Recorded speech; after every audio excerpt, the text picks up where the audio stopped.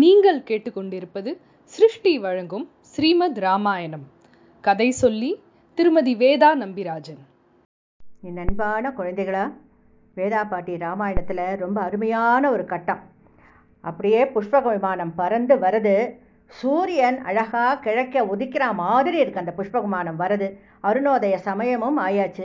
புஷ்பக விமானம் வரச்சேவே குஹனையும் கூட்டிண்டு அவனுக்கு சேர்ந்தவர்களையும் எல்லாத்தையும் ஏற்றிண்டு அழகா புஷ்பக விமானம் தந்தி கிராமத்துக்கு கொஞ்சம் தள்ளி நிற்கிறது. உடனே ராமர் அதுலேருந்து இறங்குறார். அவர் இறங்குறத பார்த்த உடனேயே பரதன் இங்கேருந்து ஓடுறான். ஓடி போய் அண்ணான்னு அவர் காலில் போய் விழுந்துட்டான். ராமர் அப்படியே அவனை கழுத்து கட்டி அணைச்சிண்டு, பரதா எப்படிப்பா இருக்க அப்படின்னு கேட்ட உடனே பரதன் சொல்லுவான், நீ இல்லாமல் நான் எப்படின்னா நன்னா இருக்க முடியும் அப்படின்னு சொல்கிறான் அவன். அப்போ இதெல்லாத்தையும் பார்த்துட்டு இருக்கிற விபீஷணனுக்கும் சுக்ரீவனுக்கும் தோன்றது, நம்ம சகோதர ஒத்துமை இப்படி இல்லாமல் போச்சே, இவா 4 பேர் எத்தனை ஒரு ஒத்துமையாக இருக்கா, நம்மளும் இப்படி இருந்திருக்க வேண்டாமா, இப்படி இருக்க முடியலையேன்னு அவள் 2 பேர் வருத்தப்படுறான். ராமர் அழகா இறங்கி எல்லாரும் புஷ்பக விமானத்தை விட்டு இறங்கின உடனே ராமர் விபீஷணன்ட்ட சொல்லுவார், விபீஷணா, விமானத்தை நீ குபேரனுக்கு அனுப்பிடு, இனிமேலேருந்து நம்மளுக்கு அதோட அவசியம் இல்லை, யார் எந்தெந்த சாமான் யார் யார்கிட்ட போகணுமோ அது அவள்கிட்ட தான் போகணும் அப்படின்னு சொன்னது பேரில் விபீஷணனும் புஷ்பக விமானத்துக்கு விடை கொடுத்து அனுப்பிடுறான். புஷ்பக விமானம் அப்படியே பறந்து குபேரன்ட்ட போயிடுறது. இப்போ இவா எல்லாரும் சேர்ந்து நந்தி கிராமத்துக்கு வரா. நந்தி கிராமத்தில் பரதனோட பெரிய ஆசிரமம். அந்த ஆசிரமத்தில் எல்லாரும் தங்கி நிற்கிறா. அங்கே கௌசல்யே கைகேயும் சுமித்ரை நிற்கிறா. ராமர் நேராக அவள் அம்மாட்ட போய், அம்மா நான் வந்துட்டேம்மான்னு காலில் விழறார். அந்த பதிவிரதை, அந்த பாக்யசாலி, இத்தனை தவப்புதல்வனை பெற்ற அந்த கௌசல்யை ராமரை வாரி அணைச்சு கட்டி உச்சி முகர்றா. அப்போ ராமர் சொல்கிறார், இத்தனை நாள் நான் அப்பா சொன்னதை கேட்டேம்மா, அப்பா பித்ருவாக்கிய பரிபாலனம் செஞ்சேன், இனிமேலேருந்து நீ என்ன சொன்னாலும் நான் அதை கேட்பேம்மா, நான் உனக்கு இன்னைக்கு எல்லாம் நான் தான் செஞ்சு விட போகிறேன்னு ஆறுதல் சொல்கிறார். அப்போ எல்லாருக்கும் ரொம்ப சந்தோஷம். இப்போ எல்லாருமா போய் பரதனோட ஆசிரமத்தில் எல்லாரும் உக்காண்டுக்கிறா. வசிஷ்டர்லேருந்து எல்லா முனிவர்களும் எல்லா பிரஜைகளும் ராமரை வரவேற்கிறா. ராமர் எல்லார்ட்டையும் அழகாக இங்கிதமாக பேசி பழகி எல்லார்ட்டையும் தன் சந்தோஷத்தை தெரிவிச்சுக்கிறார்.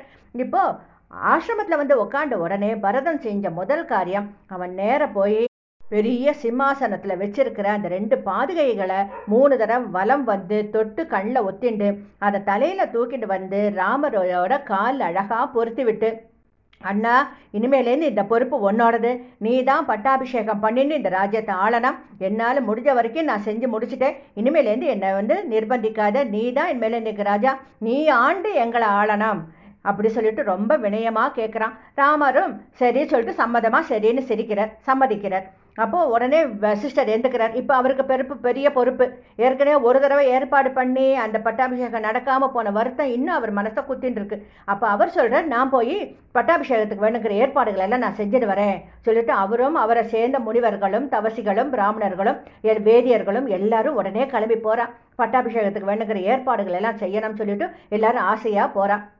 இங்கே உக்காண்டிருக்கிறச்சே எல்லாரும் குழுமி உக்காண்டு அது வரைக்கும் நடந்த விஷயங்கள் எல்லாம், நடந்த காரியங்கள் எல்லாம் பேசிட்டு இருக்கிறச்சே பரதன் ஒரு காரியம் பண்ணுறான். நாவிதரை கூப்பிட்றான். நாவிதர்கள் இத்தனை நாள் 4 பேருமே ஜடாமுடியோட தானே இருந்தா, அதை திருத்தி ராஜகுமாரர்களுக்கு ஏற்ற மாதிரி தலைமுடியை மாற்றணும் இல்லையா, அதனால் நாவிதர்கள் வந்தோடனே 4 சகோதரர்களையும் உட்கார வச்சு அவளுக்கு தலைமுடியெல்லாம் திருத்தி எல்லாம் பண்ணிவிட்ட உடனே அவள்லாம் குளிச்சுட்டு வர.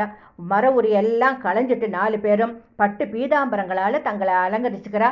அவரை சத்ருகனே ராமருக்கும் லக்ஷ்மணருக்கும் அலங்காரமெல்லாம் பண்ணி விடுற. கௌசல்யை சீதைக்கு அலங்காரம் பண்ணி விடுறா. கௌசலே, சுமித்ரை, கைகேயி 3 பேருமா சேர்ந்து வானர தேவிகள் எல்லாம் வந்திருக்கா இல்லையா, வானரர்களோட மனைவிகள் எல்லாம் வந்திருக்கா இல்லையா, அவளுக்கெல்லாம் கூட அலங்காரம் பண்ணி விடுறா. இப்படி எல்லாரும் அலங்காரம் பண்ணி ஆஞ்சநேயர், சுக்ரீவன், அங்கதன், நீலன், நலன் எல்லாம் கூட அலங்காரம் பண்ணிக்கிறான். அழகா பட்டுப்பட்டா கட்டிண்டு அழகழகா நகைகள் எல்லாம் போட்டுட்டு பார்க்க அந்த இடமே ஜெகஜோதியா இருக்கு, ரொம்ப அழகா இருக்கு. இப்போ எல்லாரும் அயோத்திக்கு கிளம்பணும். எப்படி கிளம்புறான்னு பார்ப்போமா. பெரிய தேர், அதில் ராமர் சீதையோட உட்காண்டிருந்திருக்கார். சுமந்திரர் சாரத்தியம் பண்ண உட்காண்டிருக்கார். அவர் பக்கத்தில் பரதனே தேர் ஓட்டுறதுக்கு உட்காண்டிருக்கான். விபீஷணனும் சத்ருகனும் ராமருக்கு அழகா சாமரம் வீசரா. லக்ஷ்மணன் வெண் குடை பிடிச்சுட்டு இருக்கான். ராமருக்கும் சீதைக்கும் கால் பக்கத்தில் ஆஞ்சநேயர் அழகா உட்காண்டிருக்கார். தேர் அழகா நகரது. நம்ம சுக்ரீவன் பெரிய ஒரு யானை, சத்ருக்ஞன் அப்படிங்கிற பெரிய பட்டத்து யானையில் சுக்ரீவன் வரார். அதை தவிர ஒரு 9000 யானைகளில் வானர தலைவர்கள் எல்லாம் உட்காண்டிருக்கா. எல்லாரும் அழகா ஒரு கூட்டமா போறா. அந்த ஊர் மக்கள் அயோத்தி மக்கள் எல்லாரும் வாழ பின்தொடர்ந்து போறா. முன்னாடி வேத கோஷங்கள் ஒரு பக்கம் போறது, சோஸ்திரங்கள் சொல்லிட்டு நிறைய பேர் போறா. கன்னியா பெண்கள் அரிசி மஞ்சள் அரிசியை தூவிண்டே போறா. பொரியெல்லாம் வாரி இறைச்சுட்டே போறா. ரொம்ப அழகா எல்லாரும் அசைஞ்சு அசைஞ்சு அழகா எல்லாரும் மொள்ள வந்துட்டு இருக்கா. பார்க்கறதுக்கே ரொம்ப குதூகலமா இருக்கு. அதுக்குள்ள அயோத்தியா வாசிகள் அயோத்தியை ரொம்ப அழகா அலங்காரம் பண்ணிட்டான். தோரணம் கொட்டுறதும் பந்தக்கால் நடுறதும் வாழைத்தார் கட்டுறதும் ரொம்ப அழகா. அந்த இடங்கள் எல்லாம் ரொம்ப அழகா. இத்தனை நாள் இருந்த அயோத்தியே வேற, இப்ப இருக்கிற அயோத்தியே வேற.